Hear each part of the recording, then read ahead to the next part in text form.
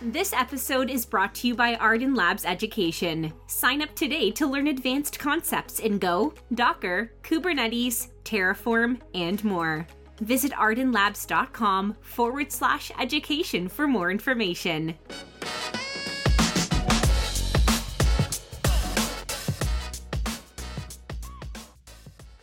Hi, I'm Bill Kennedy, and welcome to the Arden Labs podcast. And today our special guest is Jeff Levine, all the way from Alaska. How you doing, man? I'm good. Pleasantly kind of warm and enjoying what's left of non-snowy winter, but I'm also anticipating snow. So I'm just in like a good spot, and enjoying Alaska things. November just started, and if you're not watching the YouTube, Jeff is dressed like he's cold, which is really odd for me because he lives up there and it always looks like it's summertime when I see him, but not today. Today you look cold. I think it's like a mindset thing, right? Like to me, it's not that I'm cold, so I'm wearing a hoodie. It's just like it's fall, so I'm wearing a hoodie and a beanie. They're just comfy clothes. It's just the beanie that's throwing me off there. I kind of I remember I grew up in New York and I went to school in upstate New York. So the one thing I do miss is all my fall clothes. I had some really nice like shirts and rugby jerseys and things like it's all gone, right? So a little bit, it's nice to have a day or two dressed like that. I moved to Miami because I hate being cold. So there we go. All right, fair enough. Okay, a couple things before we get kind of started in your journey through tech. Give everybody a general sense of kind of like the tech you've been working on for the last year or so, like what you're doing now. Yeah. So recently I was working with a startup that was doing cloud identity attribution and management. So basically you would hook up this service to your AWS account. They would scan your IAM users, privileges, roles, and do attribution to basically see who's doing what in your account. So that's what I've been working on most recently. Prior to that, I was working on a SaaS company. So I've done low-level stuff with Docker, high-level stuff with Ruby on Rails. I've done front end, I've done back end, but most recently I've been focused on back end development and took a foray into TypeScript, and I can't wait to get back to Go. So nice. Okay. So that's where Jeff is now. But I want to put you into the time machine and send you all the way back, and I want you to share with us that kind of first memory that you have working on a computer, whatever that is, the first memory that pops in your head, and try to give me a general idea of how old you are. Maybe we can, what year did you graduate high school? That's always a good marker for me. Yeah, so I'm 31 now. I graduated in 2007, and I was actually a year early. I went to an alternative high school and graduated early. So that was its own funny thing, and I'm sure we'll get to there soon. Early is like 16 early or 17 early? Yeah. I was 16 when I graduated. Wow. Okay. And that's 2007, you said? Yep. So go back. What's that first memory that you have working on a computer? So this is a funny one because I don't know if I can actually remember back this far. And I might have just had this memory incepted upon me by my parents. But apparently I was 4 years old. We had a computer that was running MS-DOS. And it was back in the days where it would boot into DOS and you'd have to type something else to actually boot Windows. And my mom had this puzzle game called Seventh Guest.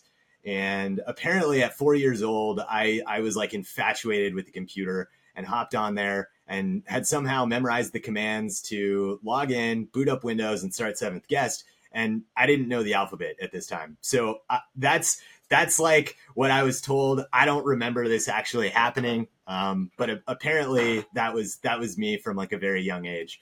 As I got a little bit older, I was obviously more sucked into like games and stuff, but I took a funny tour, and we'll get to that, I'm sure too. So that was the earliest memory, was apparently hacking into my parents' computer.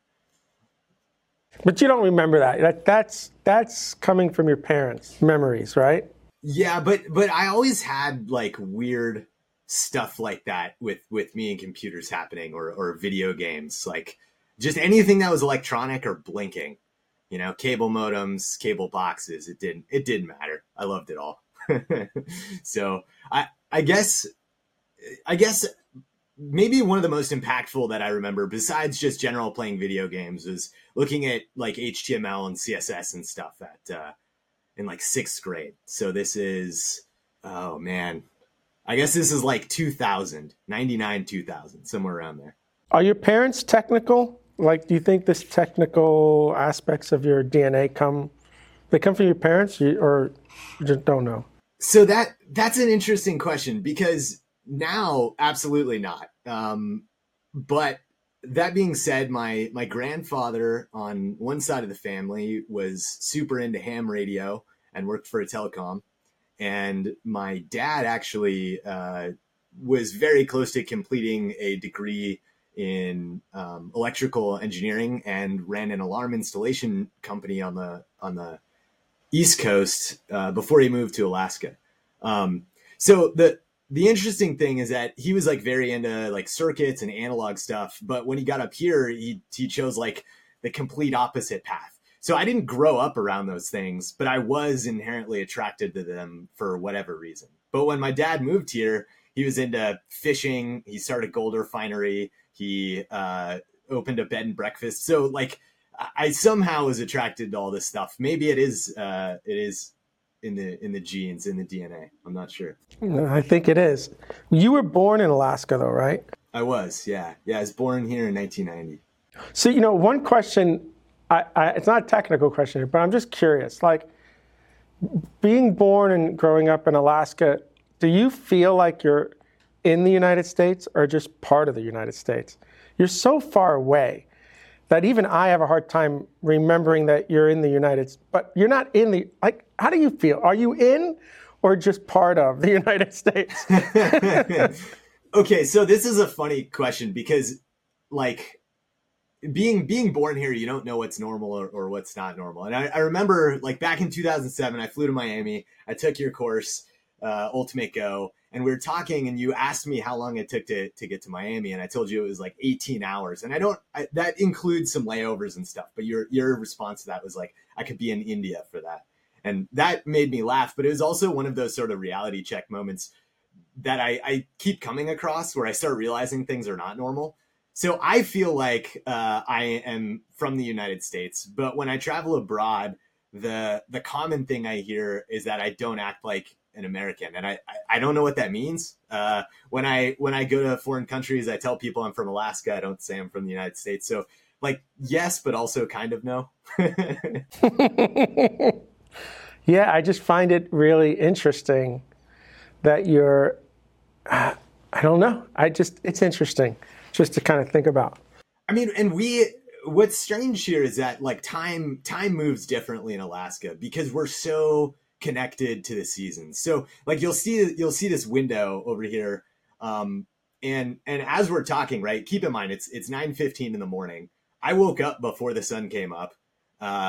And it will come up while we're hanging out talking, and it'll be down by 5 p.m. And this is November, so it's going to continue to get darker.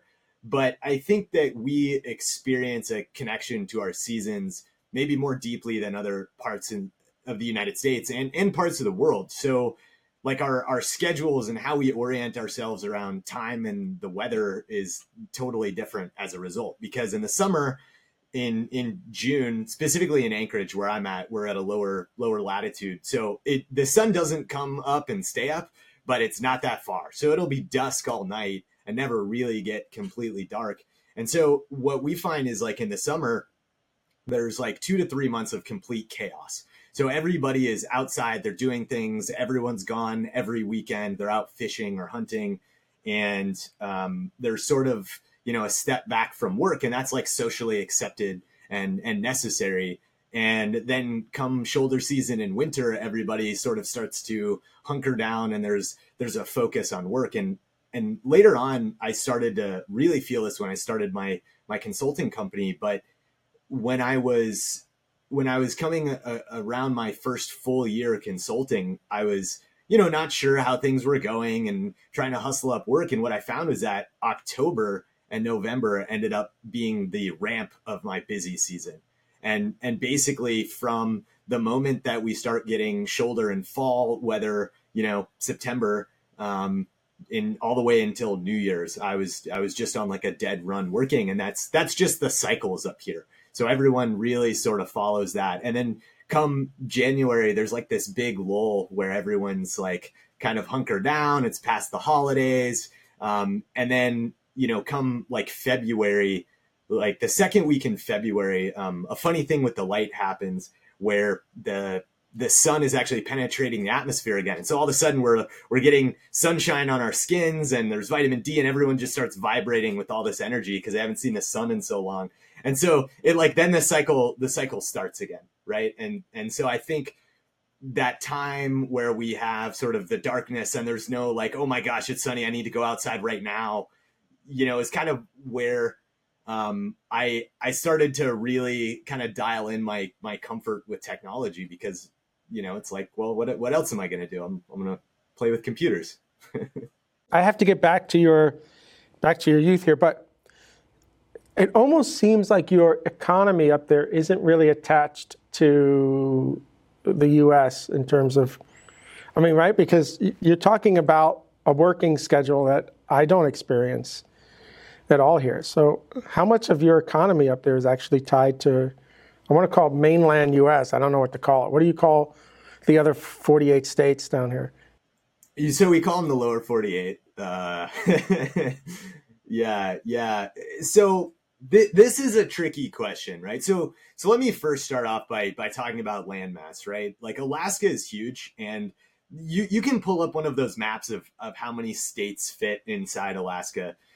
We have more coastline than I believe it's the rest of the entire United States. So like Alaska is unfathomably big. Like I still do not fully understand it because I live in the section where the road systems go, and that's like a third of the state, right? Like I haven't experienced everything that's here. So the economy here is really interesting because it kind of boils down to three sectors. We have military, oil and gas, and fishing, and then sort of everything that supports those sectors. There is some university, there's some funding, some research. A lot of that's tied to the DoD. A lot of that's tied to stuff that needs to be tested or developed in the climate up here. But by and large, the majority of our economy is related to those things. And all of those things are in turn related very much to seasons and the weather, right? You fish in the summer.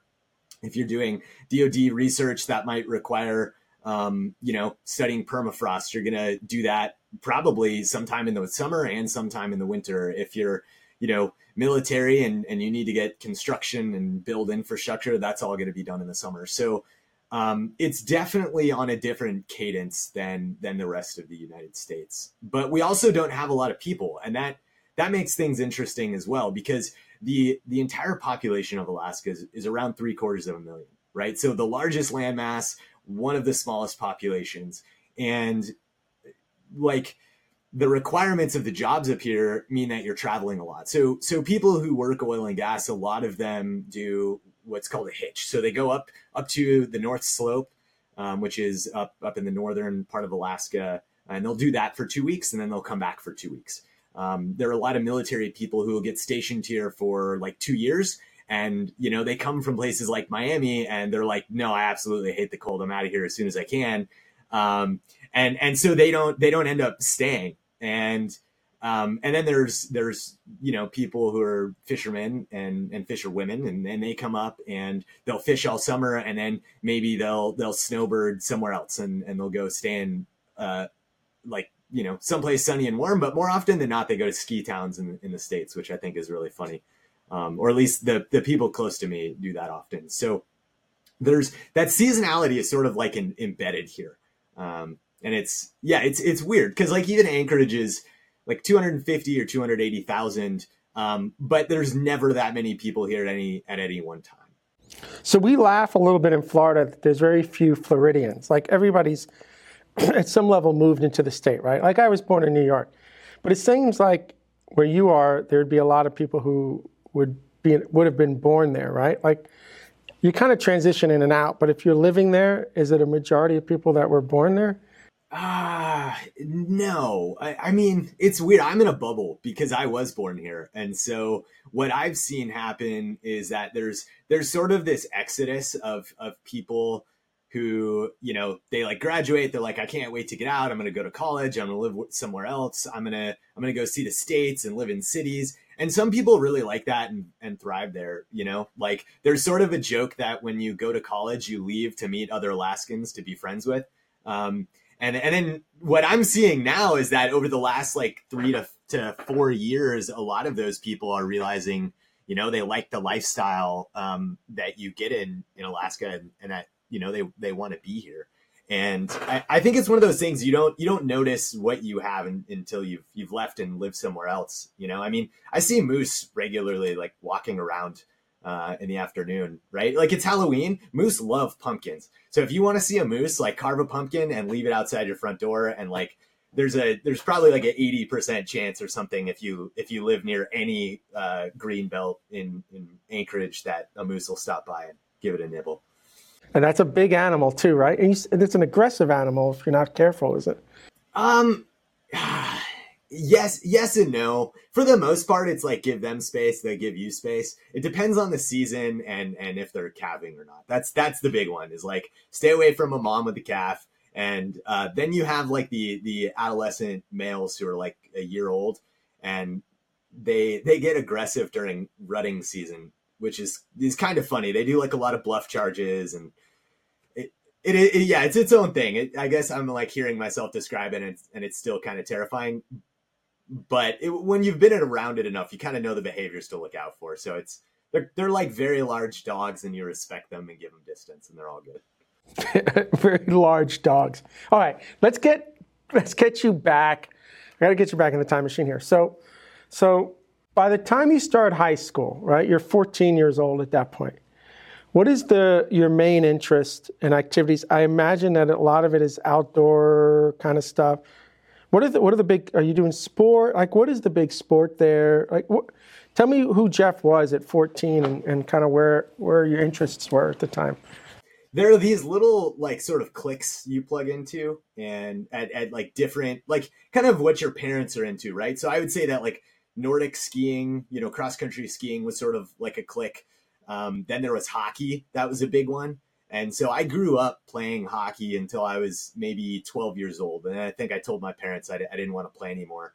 But hockey is like a lifestyle, right? So if you're playing comp hockey, you are up at 5 a.m. every day from the moment that you turn like probably 7, and you're playing 4 to 5 days a week, and you're playing on the weekends. I was not playing comp hockey. I was playing recreational hockey. And for me, it was like 4 days a week up at 7 a.m.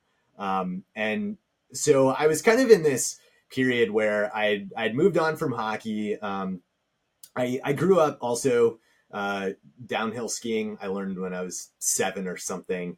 And so I would do that on the weekends. And I convinced my dad to let me learn to snowboard. And so that was kind of my thing, right? Snowboarding was cool in the early 2000s. Why did you have to convince your dad? Why did you have to convince your dad of that? He just didn't believe in it? Like, well, okay, worried? So my dad, he's from West Coast, right? My dad's, from East Coast. He's from Long Island. And so from the island of Long. Yeah. Now you only ski on ice on the Northeast. We don't have snow up there. You know that, right? Your dad should have just told you to keep your ice skates on. I've never skied on powder. I know. I mean, presumably that's why I learned how to play hockey, right? It's like just preparing for it. I grew up hearing all the time how I was so lucky not to drive 4 hours to get to a ski resort. I didn't get it until I visited Long Island, and then it's like, oh, okay, yeah. But you had to convince him. Yeah. So that was kind of a funny thing. Snowboarding was like still kind of seen as like the rebellious thing. It wasn't like a thing you could make a career on. It was sort of like, not that I was ever trying to be a pro snowboarder, but it was like, okay, you're going to learn to ski. And then once you know how to ski, you can learn to snowboard, because if you learn to snowboard first, you'll never get on a pair of skis. And he was totally right. I think I turned 16. I bought my first pair of skis, and I've been on a snowboard maybe once since. So my kind of duality at that point was, I loved to snowboard and get on the mountains and downhill. And then I also played a lot of video games at the time. And this actually turned out to be like a really critical moment. So my parents lived in different places. And so one of the computers I had at one parent's house could play World of Warcraft, and one of them could not. And this turned out to be really important for me, because basically what happened is World of Warcraft comes out, I think this is 2003, and all of my friends within the span of a week become completely addicted to it. And I play for like a couple days, and I'm like, whoa, this is super cool. And I go to my mom's house for the week, and I come back, and all of my friends are like level 40 of 60 or something, and I'm like level 5, and like I immediately don't have anybody to play with. And I was like a really big Diablo 2 fan back then too, and I sort of realized like these games require a lot of repetition. And when I started looking at World of Warcraft, I was like, oh, this is like repetition on like a much larger scale. But then there's like this weird economy, and people are like leveling up, and then they're like grinding and doing the same thing over and over so they can get better items. And all of a sudden, I just sort of realized like this game is really fun. It's really cool. It's really pretty. But also like I'm watching my life pass me by, and all of my friends are playing this 40 hours a week plus, all day on Saturday and Sunday. And then basically the moment they get home from school. And, I'm glad, it was one of those moments where in hindsight, I'm like, this is probably one of the better things that ever happened to me, because, But you're realizing this at 14, Jeff? Like you're that mature at 14 to realize that you don't want your life consumed by this video game?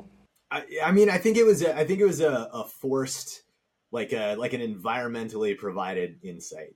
Because you couldn't play at your mom's anyway. Yeah, so I started thinking about it, and I was like, I mean, if I wanted to catch up, what would this take, and how much time would I need to put in this? And the thing that really kind of honed it in was I realized that video games were a social thing for me. And I guess even rewinding a couple of years, that transition from elementary school to middle school was pretty tough for me. This was like why I ended up at an alternative school in the first place. But essentially the neighborhood that I grew up in and the elementary school, I walked across the street to go to school basically through 6th grade. And so that cohort of friends that I had was super tight knit. All of our parents were the same age. And then I made that transition from elementary school to middle school. And I made like one kind of funny, crucial decision, which was in 6th grade, I tested into the gifted program in my elementary school. And when I moved from elementary to middle school, that automatically enrolled me in the gifted program at the middle school. And there was some impetus. I forget exactly how it was laid out, but you had to take an after school sport, a language, and one other class, and I forget what it was, but I like didn't want to take an instrument, I think is what it was. I didn't take an instrument. And so basically that shifted my schedule, and I no longer went to school with any of my friends. And so that year I sort of, struggled a little bit socially. I was pretty unhealthy as a kid too. I used to eat a lot of junk food. I know it's probably hard to see it now, but I was quite chubby. I don't know how much of that was related to, just I was putting on weight to grow or what, but, 7th grade was like, it was kind of tough. I didn't enjoy going to school. I played a lot of video games, kind of, in isolation. Being at my dad's house, it was like really easy to hang out with friends because they all lived in the neighborhood. But my mom lived across town. And so that became a little bit more difficult at that time. So I think maybe part of this realization was that, in 7th grade, before World of Warcraft came out, I had already spent all of this time, kind of by myself, isolated, playing video games, realized like I wanted something different out of that. And so come come eighth grade, I moved to a school that had just opened up. It was called Highland Tech High. It was a different paradigm for how school was taught. They didn't use a credit hour, which is what colleges and normal high schools and stuff, or normal schools use. And that, I think that was like probably the catalyst. That was where I started, making friends that would last a lifetime. But, that school was 7 through 12. And all of my friends immediately were, 2 years older than me. And so maybe this was a part of it, was like, I had older friends. I was sort of disconnected from a lot of my childhood friends at this point. So I was kind of discovering things about computers. And like I said, I always sort of had that intrinsic interest, whether it was video games or whatever. I'm a bit unsure on some of the pieces of the timeline here because, I remember around this time, my sister being convinced she wanted to be a graphic designer, and she convinced my mom to get a copy of Microsoft Front Page. And so Microsoft Front Page, for the younger guests on or listening to the podcast, was like a very early web development piece of software. And I don't think any of us really realized what it was, but my sister installed it and was like, oh, code and HTML, like I don't want anything to do with this. And I installed that and was like, wow, this is really cool. So all of this sort of happened around the same time in like a 2 or 3 year period where I started, playing around with websites and, just trying to find outlets while I was going through that adjustment period. And it's funny now because I have a lot of friends who are teachers. And the one thing that I hear is that, that middle school transition is probably the hardest time for kids. And I'd be curious to see, how many people cemented their interest in technology and programming during those years. Because, I guess I don't talk about this that often, but looking back on it, it was really probably like a 2.5, 3 year period where I really just sort of dove in. But that middle school ended up also being your high school, right? Like that was the last school you went to, and you started that school in eighth grade instead of seventh. Is that how you transitioned? Was that school closer to mom's or dad's, or in the middle? Like you're not walking to school anymore? So I did walk to school, and that was, that school was, it was 1 mile away from my mom's house. So I generally get a ride in the morning and then I'd walk home. Wasn't a big deal. But that was 1 mile past my mom's house from my dad. So it ended up being 8 miles away from my dad's place. Now, Anchorage is funny. 8 miles might sound like a lot if you're in a city. It's like that can be a 10-minute drive, maybe 15-minute drive or something, on like a normal non-rush hour time of day. So it wasn't that far, but like geographically, right? Like you go from all your friends being in the neighborhood to going to an alternative school where it was a lottery to get in. So you had a lot of kids who are from different parts of the city that were going there.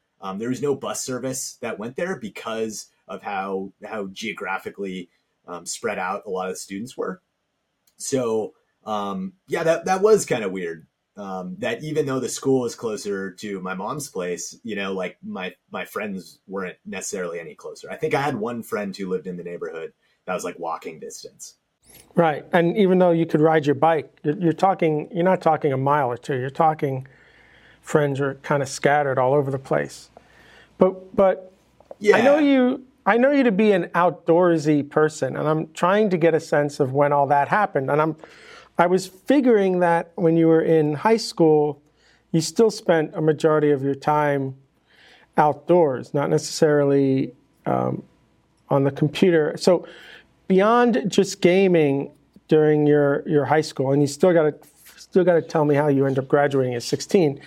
What is it that you're really interested? Are you doing computer programming at all in that school at the time? And what else are you doing curricular beyond school?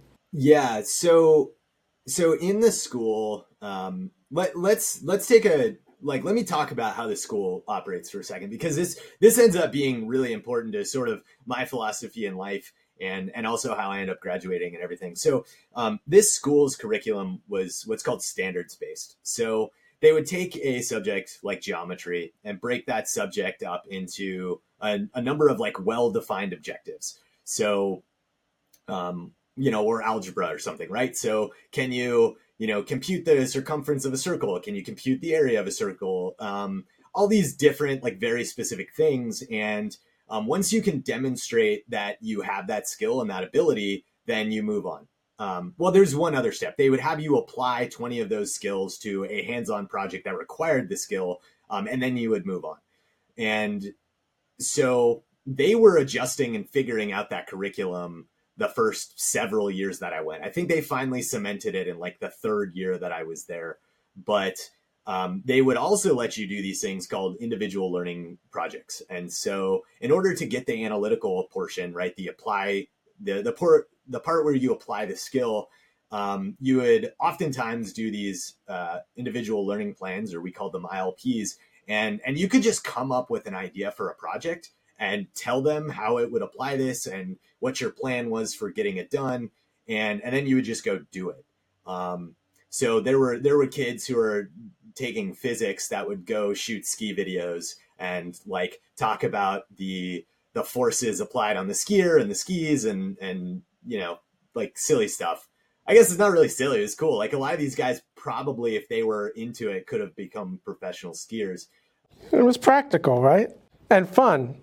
Yeah, sometimes. The first few years were interesting. If you could make it fun and you could justify it, yeah, it was super fun.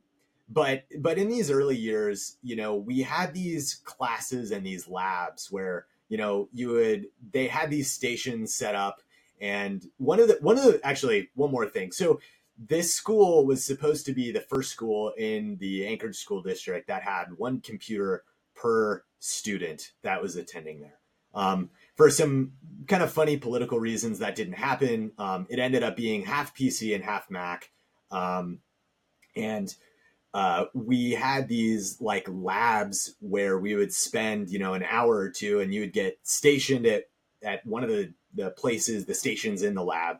And, it might be something like a flight simulator. And so you would practice like learning how to fly for a couple weeks, and then you'd move on to the next station. And so really there was this underlying philosophy that was, using technology to do everyday stuff. Like it didn't necessarily have a focus. Like you weren't learning to program, but you were using technology to do all of the normal schoolwork. So, we were already using Office and Word and Excel and PowerPoint and stuff like back then. And there was a handful of people who were doing web stuff. And I had been doing that already since, 5th, 6th grade. So I was interested in it and playing with all that stuff. So there was an underlying aspect of technology in this school. That aspect plays into why I ended up there in the first place, right? Is my parents are like, oh, we've got this kid. He's not necessarily doing great in middle school. Like socially, it's weird. Like, people don't necessarily understand him or like why he's so into technology. So we're going to send him to this school where they use technology in everyday life. And we'll see if that changed anything. And that wasn't like they were going to send me. That was my choice too. I love the idea of the school and the way it handled the curriculum and it handled that kind of stuff. So just briefly explain two things to me then. How do you end up graduating basically a year early? Because you're 16, though. I mean, you're in the school system at a normal pace. Suddenly, you graduate at 16. And then I still want to kind of hear what else you're kind of doing day in and day out beyond. I still don't know, are you out skiing with your friends on the right season? Is it all season-based? So depending on the season, like we talked, that's what you were doing in one form or the other? Yeah. Okay, so these things happen in tandem. This transformation happens in tandem. So at the same time, there's also another funny story we might have to segue into. I get suspended for building a website that was not of great taste that all of my friends were allowed to contribute to. This happened this might have actually happened before World of Warcraft. This is like 8th grade. So I've acquired a book on PHP, and I, like any good PHP developer, decided to build a content management system. And so I build this website. It's got forums. My friends at various schools can like enter stuff into the forms. And like, now you've got a blog post that's on a website, right? And so I built this thing, and then some of my friends end up like putting some stuff that's like making fun of teachers and like just stupid stuff. Now the problem is this happened around the time of Columbine, which is not funny. And so anyways, like some of the teachers get a hold of this, or, one of the students' parents find out about it and it gets reported. So long story short, I end up getting suspended in like 5th grade, and my parents are now like, well, okay, what just happened? Because he didn't write any of the content. He just built the website, and like, that's actually kind of cool. So like the school is like a little bit confused. I'm on like a 10-day suspension for doing this. They end up like getting to day 5, and I'm just like staying up all night playing like Diablo 2 and video games because I don't have anything better to do. And then like one day I get woken up at 7:30 in the morning, and I've been staying up till 2 playing games. And my parents are like, hey, they lifted your suspension. You're going to school today. That's crazy. You must have been, were you panicking a little bit? Were you confused? Did you know you didn't really do anything wrong? No, I was definitely panicking. I like when they came and got me, it was sort of like, you know why you're going. And I was like, okay. I mean, I did ask, right? But they were like, well, you know why you're going, right? And I was like, yeah, okay. Now the other critical piece of this is that it was like my childhood best friend who lived 3 houses down from me. We were inseparable. And then, when I started going to a different school and stuff, that kind of changed. But like, obviously we would still hang out and stuff when I was at my dad's house. So I was like building the website, and him and his friends, he missed the cutoff. He was like 4 months younger than me. So his friends were all 1 year younger. So they were all writing stuff. And then his brother was 2 years older, and his brother and his friends started writing stuff. But somehow it all sort of ended up getting pinned on him and some of their friends. So there was like sort of this like panic mass suspension where like way more people got suspended just because they weren't sure if like something bad was going to happen or whatever. So anyways, all of this stuff like ends up getting unraveled. He ends up like doing a full suspension, but like it ends up like nothing bad happens here. No, there was no violence, or there was nothing. It was just stupid, like young boys being young boys, but this time with technology, right? Right, and nobody really knew what it was or how to handle it, right? Like even the adults in the room have no idea what to do here. Right. And their fear, which was completely fair, was that, these are, boys ranting about teachers they don't like and whatever. And like, are these threats? Are these real? We're not sure. So, in hindsight, looking back on it, I think it's kind of funny, but also looking at the content of what was being written and like the time and what was happening across, the United States in various schools and Columbine and stuff. It's actually like, pretty serious. So it was this weird thing where like I built it, but I didn't contribute any of the content. I was very forthcoming about that. They were sort of asking me about what I did in order to build this. And I was like, well, yeah, so I wrote this code in PHP and I used a database and I uploaded it to a web server. And like, after the initial panic sort of died out from everybody, then there was like but wait, you built this thing like from scratch? And that was probably where things started to take a bit of a change. And I vaguely remember sort of my parents talking to me a bit about, maybe video games or how much time I was spending. I don't really remember at this point, but, I think that was also probably part of the catalyst of me wondering, how much time am I spending and where am I dedicating that time? Am I just, dumping this into a time sink that's not going to get me anywhere? Or like, am I actually building websites, or like, what am I doing? And so I think this was all part of that revelation, right? So I think World of Warcraft actually came out like just after this. And so all of a sudden I'm watching all of my friends get sucked into this thing. And the last time I got sucked into a thing with all of my friends, I got myself into a bit of trouble. And now I'm like, well, if I get sucked into this thing, I don't think I'll get into trouble, but like, surely like nothing great is going to happen from this. And so maybe that was sort of my counterculture movement when I was in middle school, right? It's like all my friends are going this way. I'm going to go this way and see where I end up. Jeff, I think Facebook owes you money, because I think you started Facebook they put it down, and Mark, saw it and said, we got to launch this thing.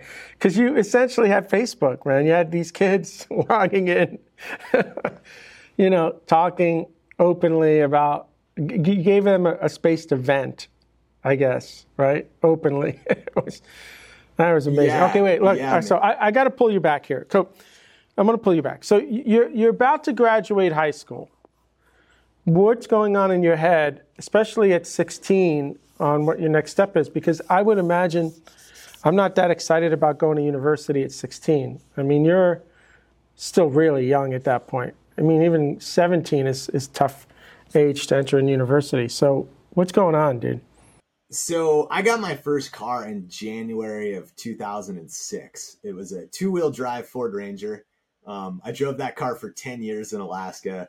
It was a fantastic driving experience. I'd been driving for a couple of years. So sorry, I guess it was 2007. It just turned 2007.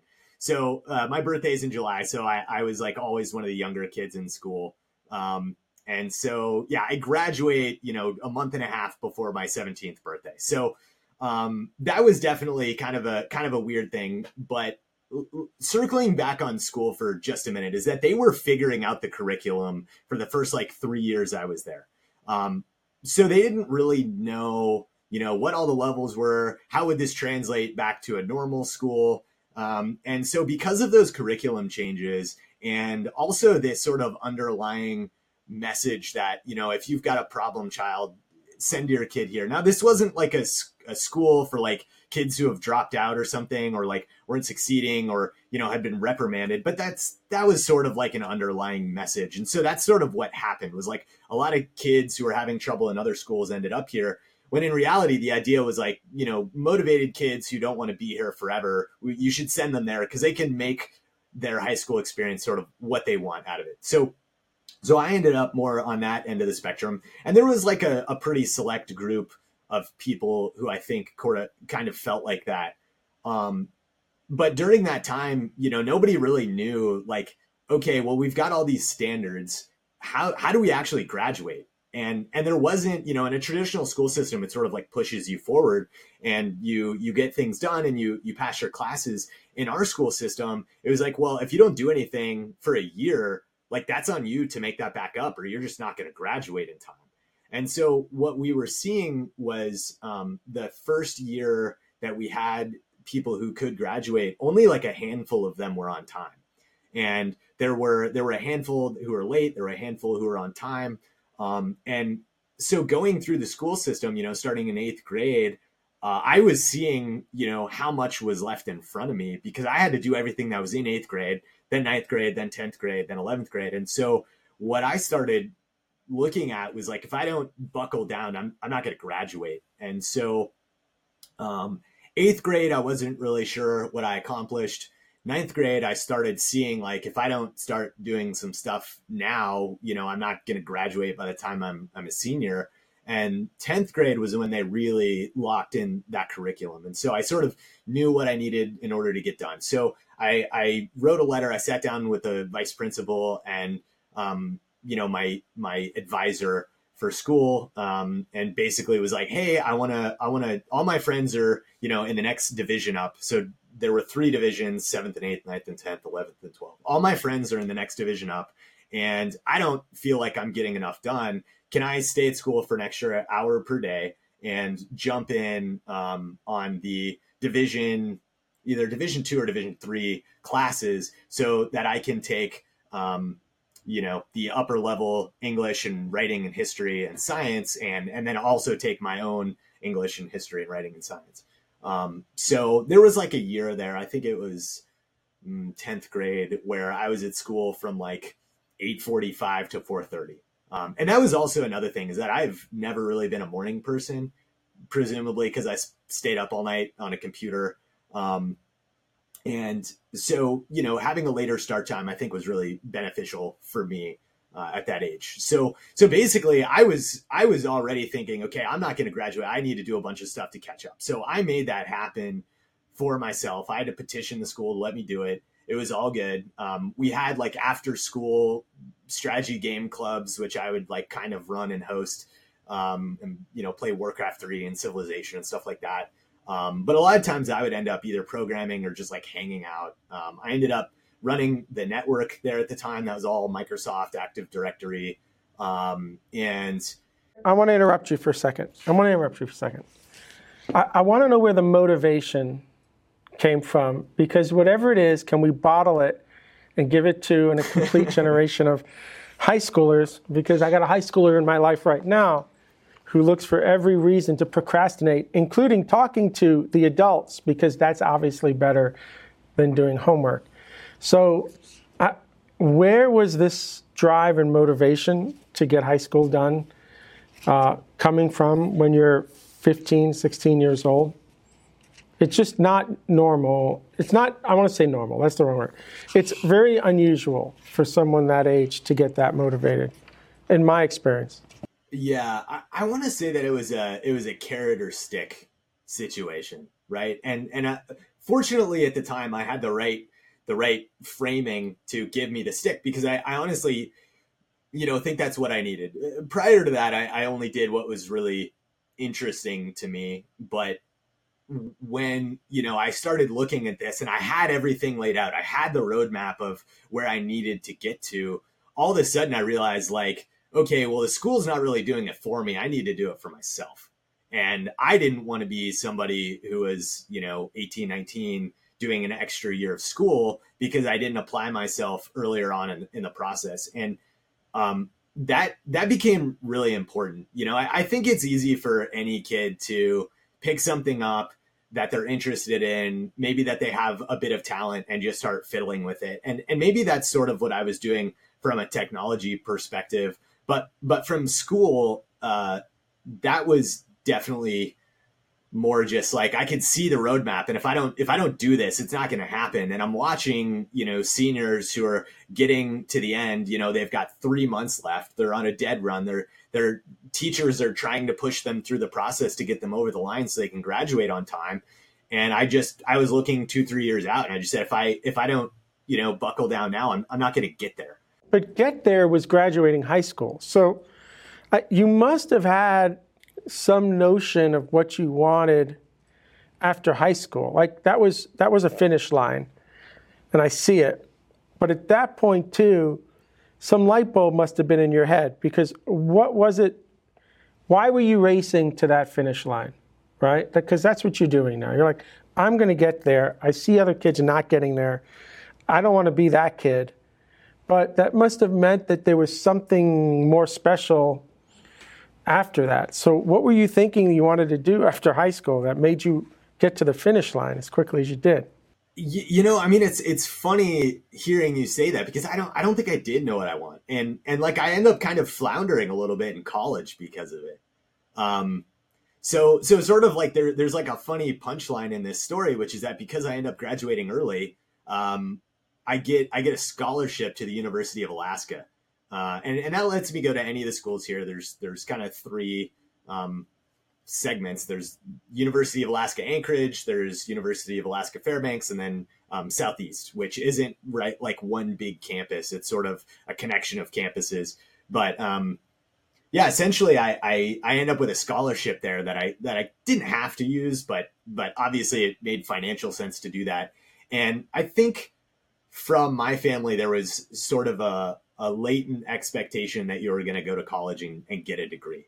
And maybe that was something, I think that's something that's common for, most of America at that time. This was before, college prices had gotten super crazy. They were already pretty crazy, but they were definitely starting to go up even more then.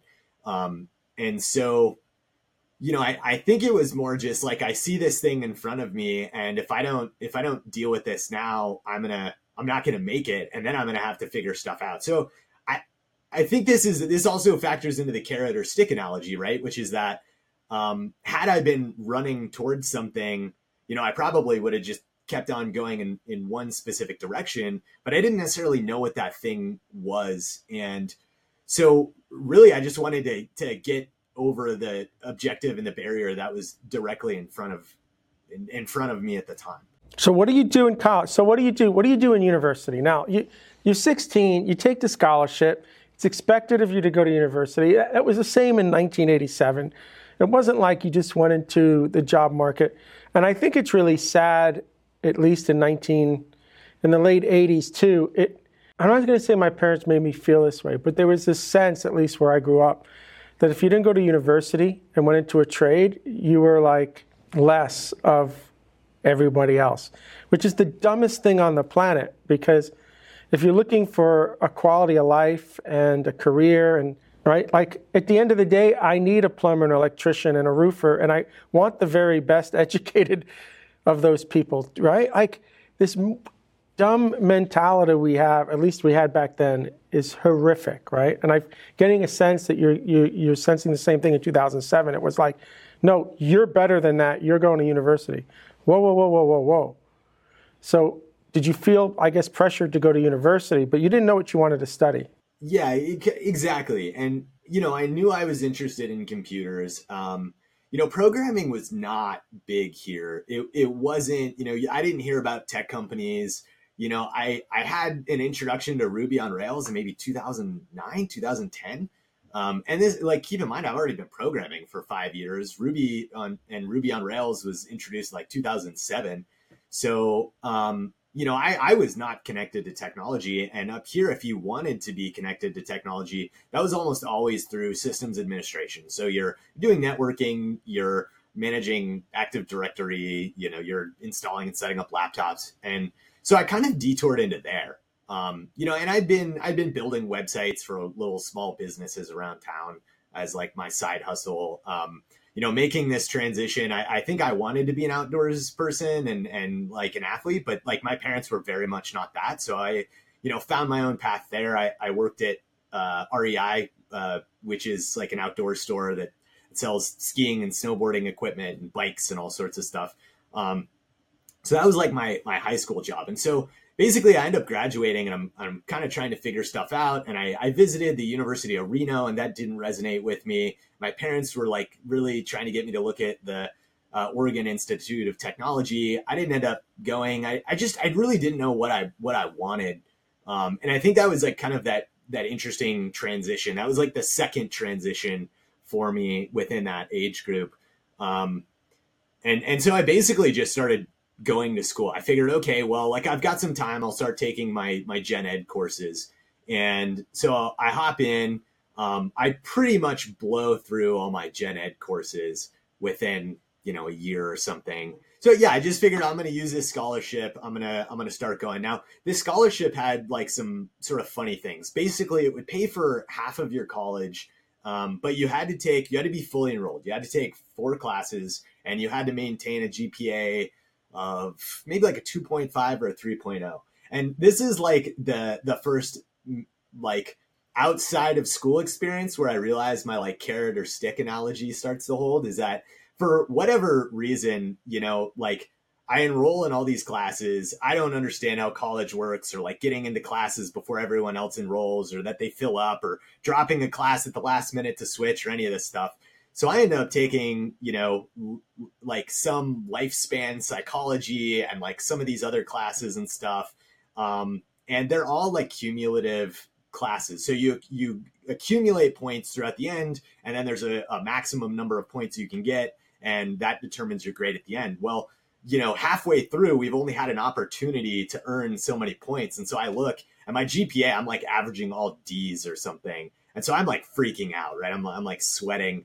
And then, so and then I have to meet with an academic advisor, which isn't related to my grades. It's just, if you have this scholarship, they want you to check in periodically. So I go and do that. And then, I basically end up just like putting my head down and graduating with like a 4.0 that semester. And keep in mind also, like the grading at my high school is not the same. So, the grading in high school, basically passing was an 80%. And then the only way to get an A was like to teach another student the skill that you had just learned. So even like making that transition from like projects, standards-based objectives, where you're finishing this thing and then moving forward, to going back to a traditional credit hour system where like you sit here for 3 months and at the end of that you get a grade, was like a pretty big shock to the system. And I don't think that I realized I was struggling back then. But it definitely was a weird adjustment period. And so during this time, I'm working at REI. Sometime around the age of like 18, I end up getting like a real tech job. I'm a sysadmin for a native corporation up here. They've got offices in Point Hope and Virginia Beach. I end up like running the network for that company. Wait. You're in university. You're doing these classes. You're 18, so you're 2 years in. You're working at the outdoor store because it's allowing you to connect at some level with the outdoors and the nature. And then suddenly you jump jobs and you take it with this company, this native company. You skip too much here because I want to know, how did that job even show up in your radar screen? What made you apply? Did you feel like you were even qualified? Like, did you decide after that you didn't need university? I don't even know if you graduated university yet. So tell me a little bit how that job kind of presents itself to you, where you decide to take it, or at least interview and apply. Yeah. So much of this in hindsight comes back to the high school I went to. So we had these extracurricular categories of standards we had to do. So there was technology, personal, and professional, right? So professional being stuff like, you need to learn how to write a resume. Technology being like, can you build PowerPoints and do presentations? And there's some overlap with professional. And then personal is like, do you know how to manage yourself? And can you take care of other people in some sense? So think about, PE. Are you learning about nutrition and food? And again, how you want to accomplish these things is sort of up to you. And in the winter time, there was this ability to do like a 2-week intensive in January. So, I did like outdoor survival classes where we'd go into the woods and build snow huts and sleep in them overnight. But in the technology category, I was like leaps and bounds ahead of everyone. So like I'm like 14 or 15. The network guy leaves. They end up looking for anyone who can help out because the school is having some like weird budgeting things because it was a charter school. That's its own other story. But anyways, I end up like helping them out with the network. And so I develop sort of these skills to do it. But on the side, I'm also trying to figure out, what else can I do in technology? And I've already kind of maxed out all of these skills. So level 6 in all of these was considered graduating in all of the categories, whether it's math or anything else. And so I started taking certification courses. So I got my A+, I think when I was like maybe 15 or 16. And then I started working on getting my Network Plus around the same time. I never took that test just because I realized so much of this is just memorization. It's not the application. But I end up meeting somebody in that class who gets a job at this company, and they're looking for somebody, and they end up like reaching out to me. And this ends up being like a pretty common theme for me.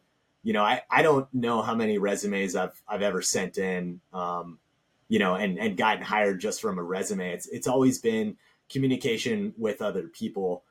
And that's interesting because I don't like go to events looking to network with people. I'm pretty driven by personal communication. And, that's been the thing that's gotten me most places in life. And I've been pretty fortunate because of that. But that ends up being, how I end up over at this company is somebody from that A+ class gives me a call and says, hey, we're looking for somebody. We don't know anyone. Are you interested in applying? And I say, sure. So I go in there, I interview, and I get the job. And it's double the pay that I'm making at REI at 18. So, and I'm living at home, right? So I'm saving most of this money, which is really nice. Let me ask you a question here. We got to keep moving the story forward here, okay? Because we got time. But every time I ask you a question, it goes back to that high school. Every time I ask you a question, it comes back to the high school. And every time I go back to the high school, I feel like you had less and less of a childhood. Do you feel like you had a childhood at all from a teenage perspective, a teenage childhood? Because I don't know how you did all of that work, your certifications, building the websites. What were you doing when were you playing? When were you outside on the ski? Like you maximized I feel like you had to have almost maximized every minute of daylight and and time while you're there. I just really quickly, I want you to think about that. Like, do you feel like all you did for those 3 years was like work? Or do you feel like, I don't know what the question is. It's wild to me. You know, for whatever reason, I don't think I ever felt like I had this like period of time that I just like never had responsibilities. And I don't know why that is. You know, I never had that like early period in my 20s where I just sort of like did whatever I wanted and like traveled the world or whatever, like took a gap year. I did take gap years, but like they always kind of felt like tumultuous to me for some reason. Like I was like stressed out if I wasn't moving in a direction. And I think that's probably like an underlying aspect of this, is that like I really don't like being in a position where I'm not making progress in some direction. And that ends up coming back in my early 20s. I'm going to change the words you're using. I think I start to feel guilty if I'm not being productive. If I'm just lounging around and not doing something, I start to feel guilty. I have this need to be productive. And it's not about what I did yesterday. It's like, what did you do today? Which sometimes hurts, because every once in a while, somebody that loves me has to say, Bill, it's okay for you to just watch TV today. Like, stop, just do it, you know? And I'm getting the same sense from you. It's almost like this guilt that if you're not being productive in some form or another, then you're doing something wrong. And that's kind of what I'm getting. Yeah, and I mean, I think that probably has a lot to do with my upbringing. You know, like I said, I'm sort of like the black sheep of my own family. And I have a very small family. We're all fairly tight. I talk to my dad every day. My sister lives in Vegas. I talk to her all the time. But, you know, like I was the only one who was drawn to athletics. I loved running from a young age, but nobody in my family did it. And so I spent a lot of time sort of figuring out a lot of these things, trying to figure out my own self-management and, you know, what balance I need. And so I think you're probably not wrong in that I definitely felt this need to be maximizing that time. But I also think that because my interests were so polarized, right? I either loved, you know, skiing and jumping off mountains and cliffs and stuff, or I wanted to be like focused learning a programming language or something that, you know, maybe other people didn't realize that duality. And maybe I didn't realize that duality later. And there was actually a book that came out in 2003 called The Rise of the Creative Class that describes this pretty darn well. And it was one of those books where you're listening to this and it, like, I remember my dad always saying like, oh, you're not just a one-dimensional person, you're, you know, multidimensional and you need to embrace that. And then I listened to this book and it goes on to describe that people who do highly intensive, like mental work tend to love really repetitive sports, like long distance running or like long distance road biking and stuff, which like that was my hobby, was mountain running for like years. And now it's road biking, you know, and there's something that draws me to this. And so I think when you're like on the outside looking in, right, you're like, okay, this person is on their computer all day and then they turn around and they get off their computer and they go ride their bike for 3 hours. Like that seems crazy to me, but in some strange way, those things complement each other, right? Like that is how I reset my brain, is by doing these other activities. And for me, that was always like the meditation, right? Is that like, you know, I'm in my brain all day and then doing this other thing allows me to be in the physical world for the rest of the day, right? Like you're physically in your own body, you're doing these other things, you're getting fresh air and oxygen. And so I guess that, you know, if you're not accustomed to that, right, this comes back to the Alaska thing, this like duality of like, you know, okay, I play as hard as I possibly can and like barely sleep all summer. And then in the winter, you know, I'm like catching up on Netflix and binging whatever it is I'm doing or binging on computers. You know, maybe those are all sort of those factors. So I don't know that it's like I missed that childhood experience. I think I was maybe just quite absorbed in that duality. That's fair. I just remember when I was your age, I was kind of doing everything other than trying to be productive, right? I just wanted to be out with friends. I just wanted to play. I just wanted to, whatever it was, you know, I wanted to do everything but the academics. Well, you know, that's me. Yeah. I think that framing is part of the problem though, because I don't think you need to be productive all the time. I think you need to have hobbies that are inherently productive. And that's something that I've struggled with is like, on days where I am tired and I feel like I'm not getting anything done, my sort of go-to is like, oh, I need to build a plan and buckle down. But, also just looking at myself, to me, I had to have the self-awareness to realize like, oh, I'm an inherently motivated, productive person. I like to do things that move me forward. So like if I am having an off day, maybe I need to embrace that I'm having an off day, or like try to figure out why. Like, did I not sleep enough? Did I have a couple of drinks last night?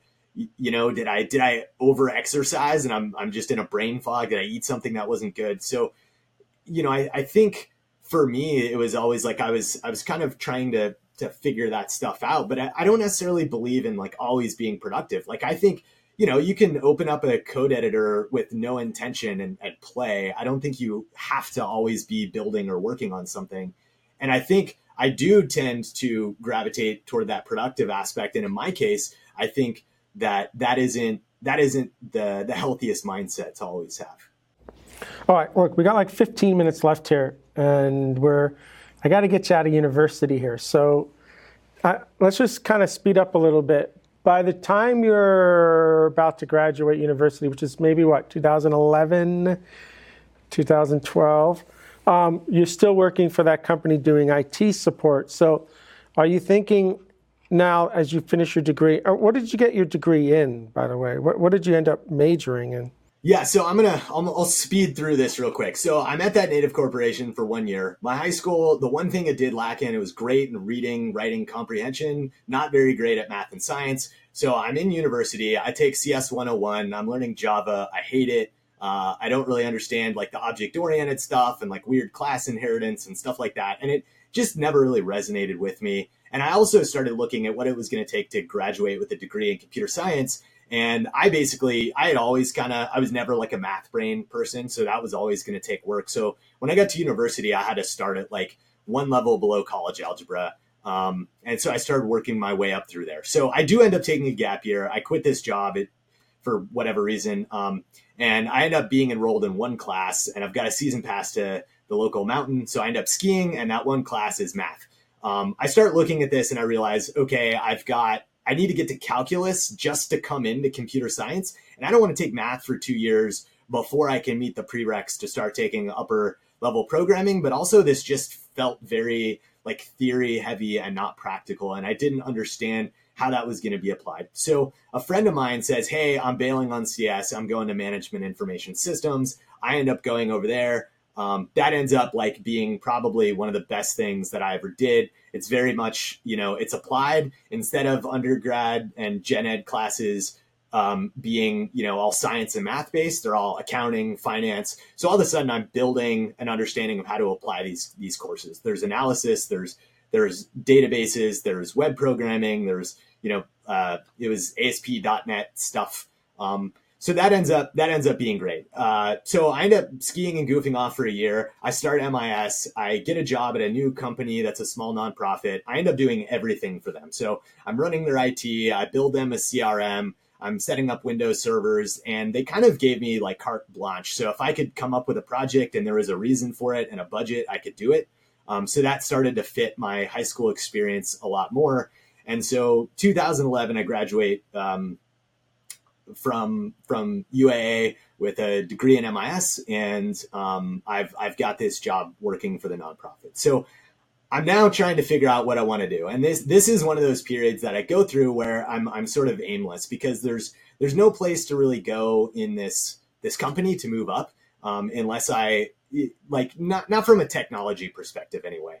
So I could have moved on to being somebody who's working directly with that nonprofit's clients, or, I was kind of stuck where I am. But I had this funny situation where I'd always made really good money comparatively for my age. And at 21 or 22, I was still making good money. And I had this like crazy flexibility because I built them this CRM in Ruby on Rails. I did my senior project in Ruby on Rails. And so I kind of had like this funny vision to like, get a MacBook Pro and move to Portland to retire. And I don't end up doing that. I never pulled the trigger for whatever reason. But I ended up working for this nonprofit for like 2 more years and sort of floundering, not really sure what I'm going to do. And I start moonlighting, picking up some work. I'd always kind of had these little side hustles of, websites or whatever. So I start moonlighting. There's a whole other crazy story in here with the company I'm moonlighting for. But long story short, I burned myself out and I decided I'm going to go to Indonesia for a couple months with some buddies who are, they graduated on time, but they're my age. So they're graduating like in 2014. We like 4 of us go to Indonesia. We leave for a few months. Wait. You actually went to Indonesia, which for me is the first time you're actually leaving Alaska for something, because you didn't go for university. You ended up staying. You didn't okay, go to I did Portland, skip another chapter here. I did live in Bend, Oregon for a winter. So I convinced this nonprofit to let me work remotely, but I kept the job. I lived in Bend, Oregon for a winter. I realized like I like the mountains in Alaska. I did skip this. This was my Alaska experience. This is where I lived in Bend. I thought, cool, I'm going to go to this mountain town. It's going to be really great. I get there. There's one mountain. It's very flat.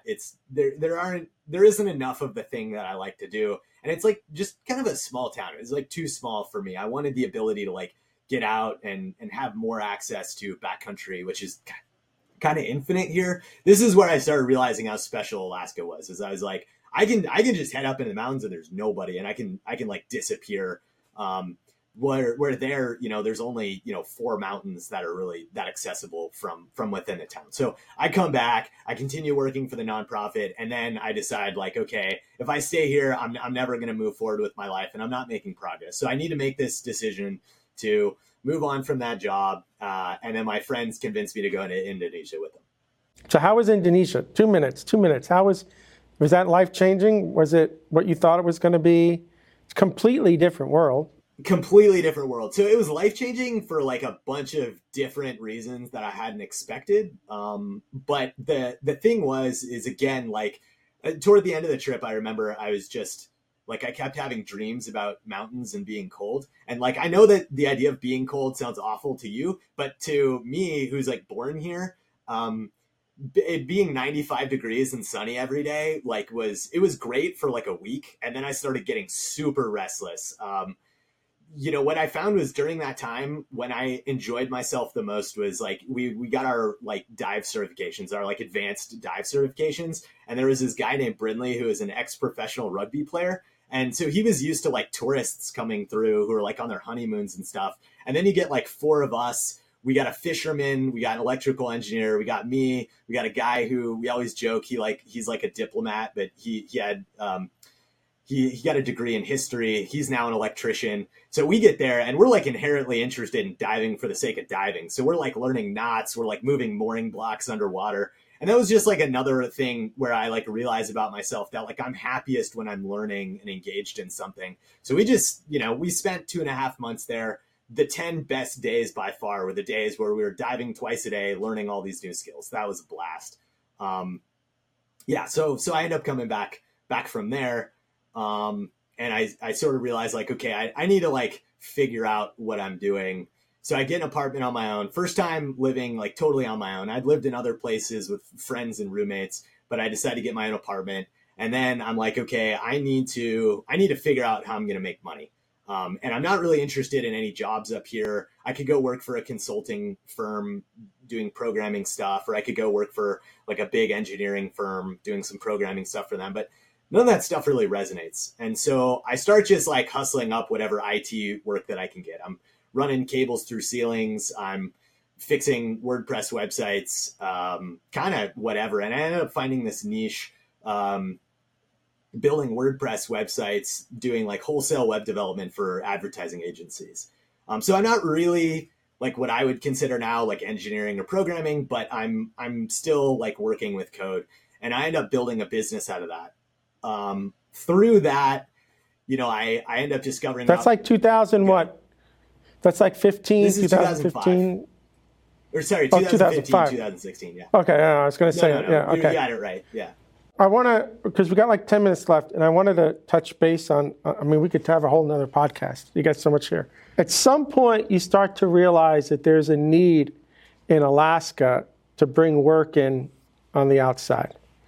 At some point, you realize that you have a talented community of engineers, developers, and the work isn't necessarily all in Alaska. I want you to talk to me about that over the next 5 or so minutes, like the realization and some of the things you started to try to do to solve that problem.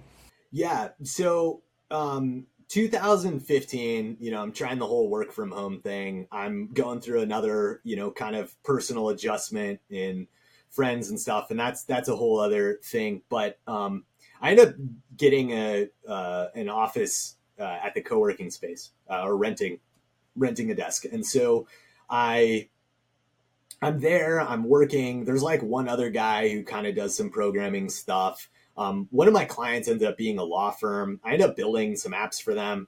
And all of a sudden, I go from like doing wholesale web development to now I'm getting a chance to like build stuff for nonprofits. I'm building larger databases for food bank and stuff like that around town. And, I'm just realizing like I feel really isolated. And I start thinking about it and like, well, there's got to be other programmers here in town. And none of the people from MIS, like MIS is a weird degree because you learn how to program, you program for 3 years, then immediately go into management.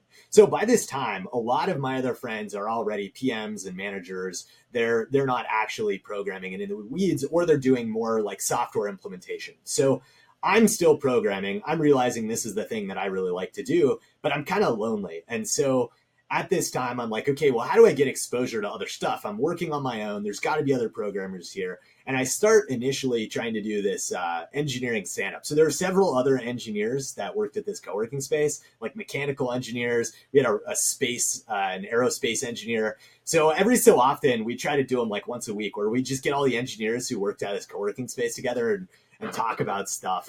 And it was funny because we all had like the same problems and same stuff that we're thinking about. But I was also realizing like, okay, this is great, but like, we're not talking about tech per se. And so at this point I started thinking about it and like, we need to start like a trade group. Is there a trade group for software professionals?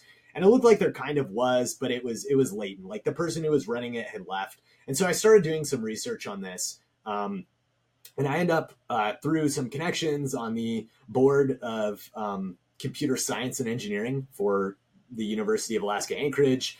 And I'm just kind of using all this as like a jump off point to like really understand, why isn't there a group? Was there a group? Why doesn't that group exist at this point?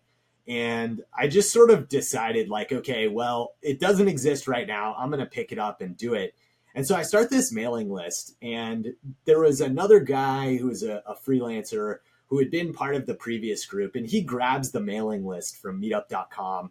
And it was called like AK Devs. And again, this is one of those things where like somebody starts a group, they run it, they get burned out, they drop it. Somebody else like hears about it, they pick up their thing and they take it and run with it. And so this was sort of my turn to pick up the ball and run with it. And what I started looking at was that like, because of the density of our population and just like how few people we have, like we can't focus this around one specific niche. So like the AK Devs was like very much focused around like web development stuff. Well, okay, does web development work for somebody who's working in process controls for oil and gas? Does web development work for somebody who's working in video games, programming remotely?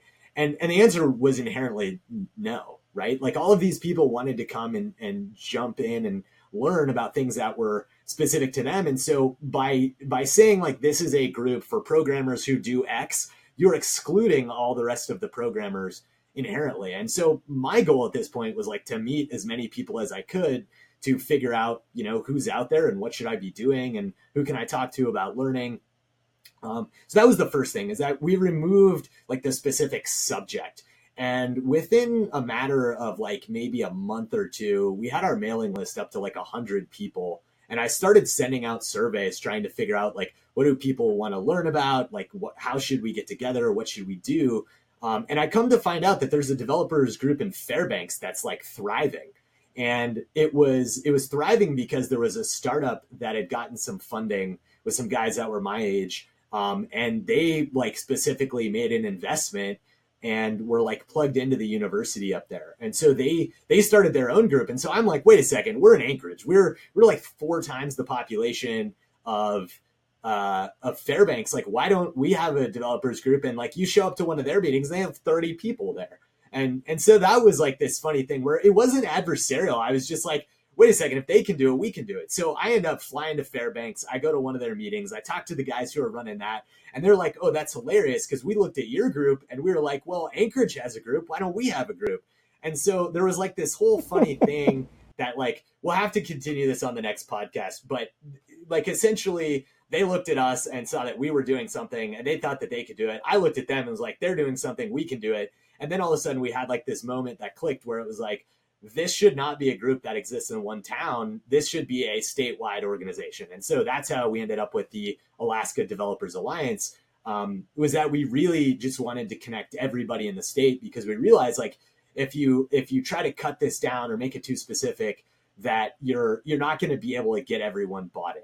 But from this point, it all sort of snowballs. We start gaining momentum. We're doing meetups once a month, and people start coming out of the woods who have done crazy impressive stuff. There's a guy in Girdwood, which is a ski town about an hour away, who was like one of the core engineers that worked on Dragon Naturally Speaking's neural language engine, or for like speech to text stuff. And keep in mind, like, this is before this was ubiquitous with Apple and Google and Facebook, where you could just dictate to your phone. This is like $1,000 software that lawyers would buy to dictate instead of typing into a computer, or, you know, stuff that like assistive technology might use for somebody who can't type and can't use their hands. They would be able to dictate with the computer. So like at the time, this guy was like at the ground level of doing the research to understand this stuff. And he just like lived 45 minutes away. And I could like once we found him, is like, wait, I could just like pick up the phone and call him. It was funny. I came across him on Twitter the other day, didn't realize we weren't Twitter friends. And so I reached out to him and we had a good chat. But that was like this light bulb moment that went off, where I just sort of realized we've got this really disconnected, huge space that has people who are all looking for other people who do the same thing, and no way to get connected. And I was, you know, kind of the game changing moment for me was I realized, like, wait a second, I've been feeling like I'm alone and kind of isolated and programming on my own. Everybody else is feeling the same way. And so we started kicking off this group, and within like 2 years, we were up over 400 members.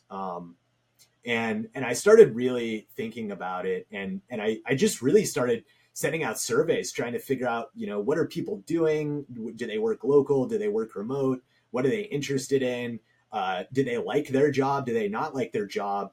And it was really oriented, you know, a lot. I would say it was like 50% students at the time. There was a lot of people who are working full time, but probably, you know, just as many people who are looking for work. And that's where it really started to occur to me that, like, we've got a big opportunity. And going back to Alaska's economy at the time, right? Like in 2008 was great for us because oil was crazy expensive, but this is coming off of the back of that, where we're realizing that oil is not going to sustain Alaska forever. So I'm kind of in the entrepreneur startup community, and there's a lot of talk about, you know, what's next for Alaska's economy. Are we going to survive after oil? And this is where I begin to really think about, you know, what's next for Alaska? What are we going to do for jobs? What are we going to do for work?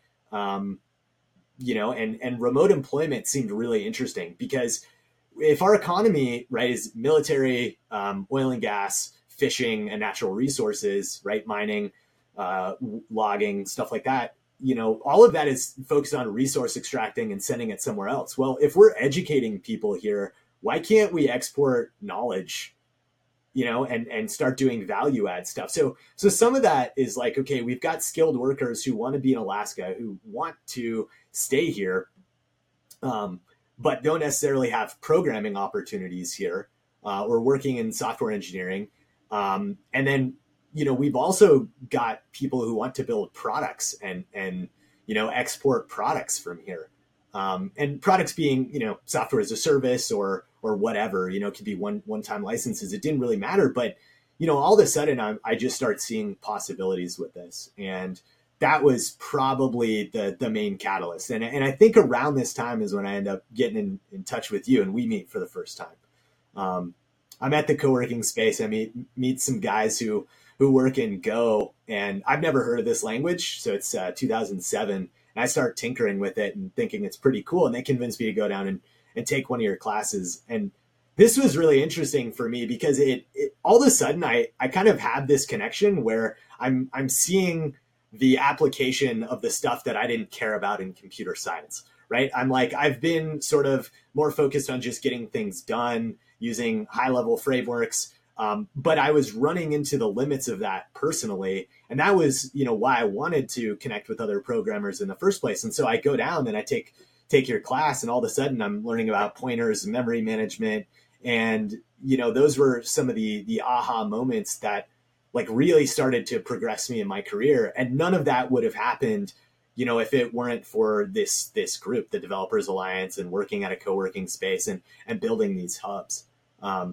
So that was definitely like a really intense period of time. I was working a lot. I was basically working full-time building the Developers Alliance and working full-time trying to build my consulting company, and like mountain running was my outlet. So those were sort of the three things I did at that time. I think there was like maybe 2 years I gave up even drinking for a while. Just, I don't know. I was so motivated by these other things. I just, was like, I shouldn't be going to bars. I'm going to do other stuff. I should be running in the mountains. That's my place. The world has really changed in the last 2 years with the remote. I mean, there was a time where you would have had to leave Alaska to get the jobs with the biggest tech companies, even on the West Coast, which is fine with your time zone, right?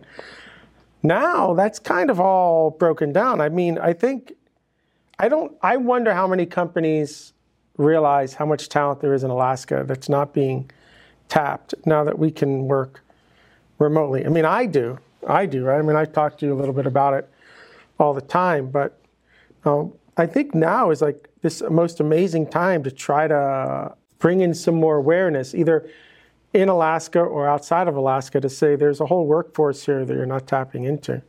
You still have the Alliance, right?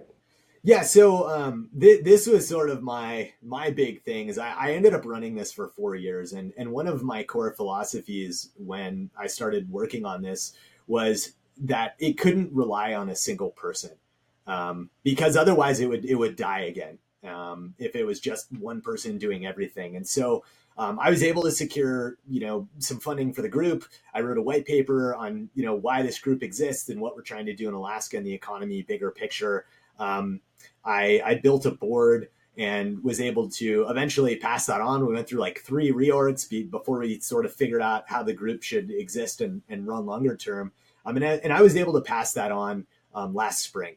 And so we've got a new director, Andre Andrews. He comes from more of a security DoD perspective, and he's super sharp, awesome guy. So he runs that now. It's not a paid position. It's all still volunteers. We get a lot of our sort of energy from students at this point who are just getting into technology and Googling around and finding our group online and wanting to get involved and see what's happening professionally. So that's been really cool to see the heritage keep going. But, one of the things we thought about with the economy was like, okay, if we've got 20 people who are all doing 6-figure jobs living in Alaska, that's a tax base. But more than it just being a tax base, these are people who want to be in Alaska who are now here rather than people who have been relocated to Alaska for jobs. And one of the things that we struggled with within the organization was like, who our primary constituents were. And this seems like something that's sort of in the weeds, but keep in mind, we've got 100 active participants like every day, and we have 400 people on the mailing list. We have 400 people in our Slack group. Most of these people are in Alaska, over 90%. And so we're really trying to figure out, who do we serve? Because we're starting to have decisions that, are making people upset. And that just happens anytime you have an organization that gets to a certain size. And so where we landed was that the Alaska Developers Alliance is an organization for software professionals that want to invest in Alaska. And basically what we mean is that I don't care if you're here for a year, for 5 years, for 10 years, if you die here. The point is that for the time that you're here, you're interested in investing in this place. And, some people love moving here and raising kids and then going back to lower 48. That's all good. But fundamentally, this group is about the people who want to live and exist here and make it a better place. And to me, I think that it's a huge asset for people to be working remote jobs, because that makes Alaska one step closer to being sustainable. And it also makes the programming community here that much better, because you're now being exposed to things that don't exist up here. West Coast tech, startups, new programming paradigms, working on niches that, would never exist up here, right? Like, there's no reason we would have like a hub for natural language processing in Alaska. Ironically, we do have a supercomputer up in Fairbanks, and that's a story for another time.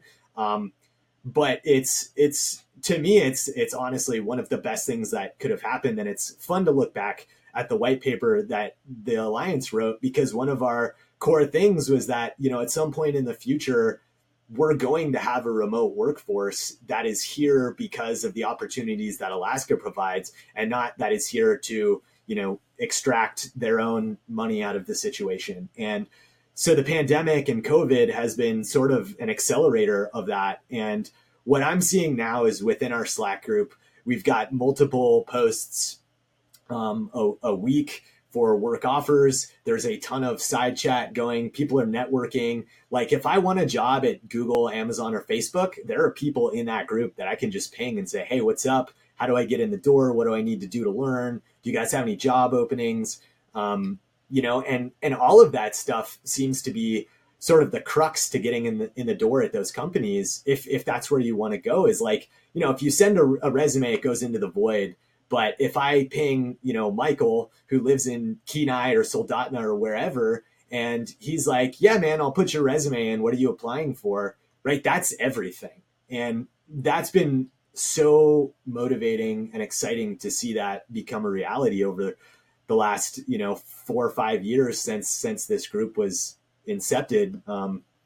That, it's just cool to look back, even though I'm not the director. It's like, this was stuff that was set in motion 5 years ago, and it's now happening. And it's like, in some sense, it's kind of bizarre, because you never really feel like you're making progress in the moment that things are happening. But if you stop to, let yourself be bored or recap some of those things that you were doing years ago, you can really see that, like, this stuff does just take time. And if you're putting the work in, then the luck tends to come along with it.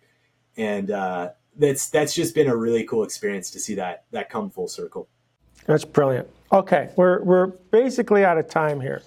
We kind of rushed the top end, but I'm really glad we got to talk about the Alliance, because I want to make sure we get that in the show notes.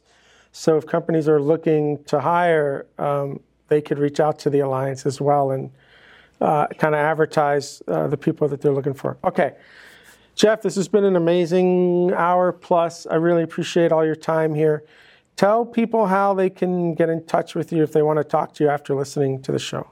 Yeah, so I'm on Twitter. If you just Google Jeff Levin, I'm there. I think my handle, I actually have to look it up. I don't keep it on deck. I think it's just Jeff Levin or JA11-3 or something like that. But if you Google Jeff Levin, I'm on Twitter or Google, you'll find me. akdevalliance.com is the website for the trade group. Twitter handle Jeff Levin3, so I'm there. But akdevalliance.com for the trade group and the website. We would love people to come and recruit. So if you're interested, ping a message, info@akdevalliance.com to get involved. But otherwise, I'm pretty active on Twitter. So if you want to talk about Alaska or anything going on up here, shoot me a message. And I got to get back to Alaska soon. I had a great time the couple of times I was there. And I got to go to Miami, apparently. Yeah, I got to get you to Miami. And I've been to Alaska, so you got to make the trip to Miami now, and then I'm going back. That's all right, the deal. I'll go next. You come up here after. All right, that's sweet. All right, so thank you all for listening to Jeff and I over the last hour plus. This is the Arden Labs podcast signing out, and hope to see everybody again real soon.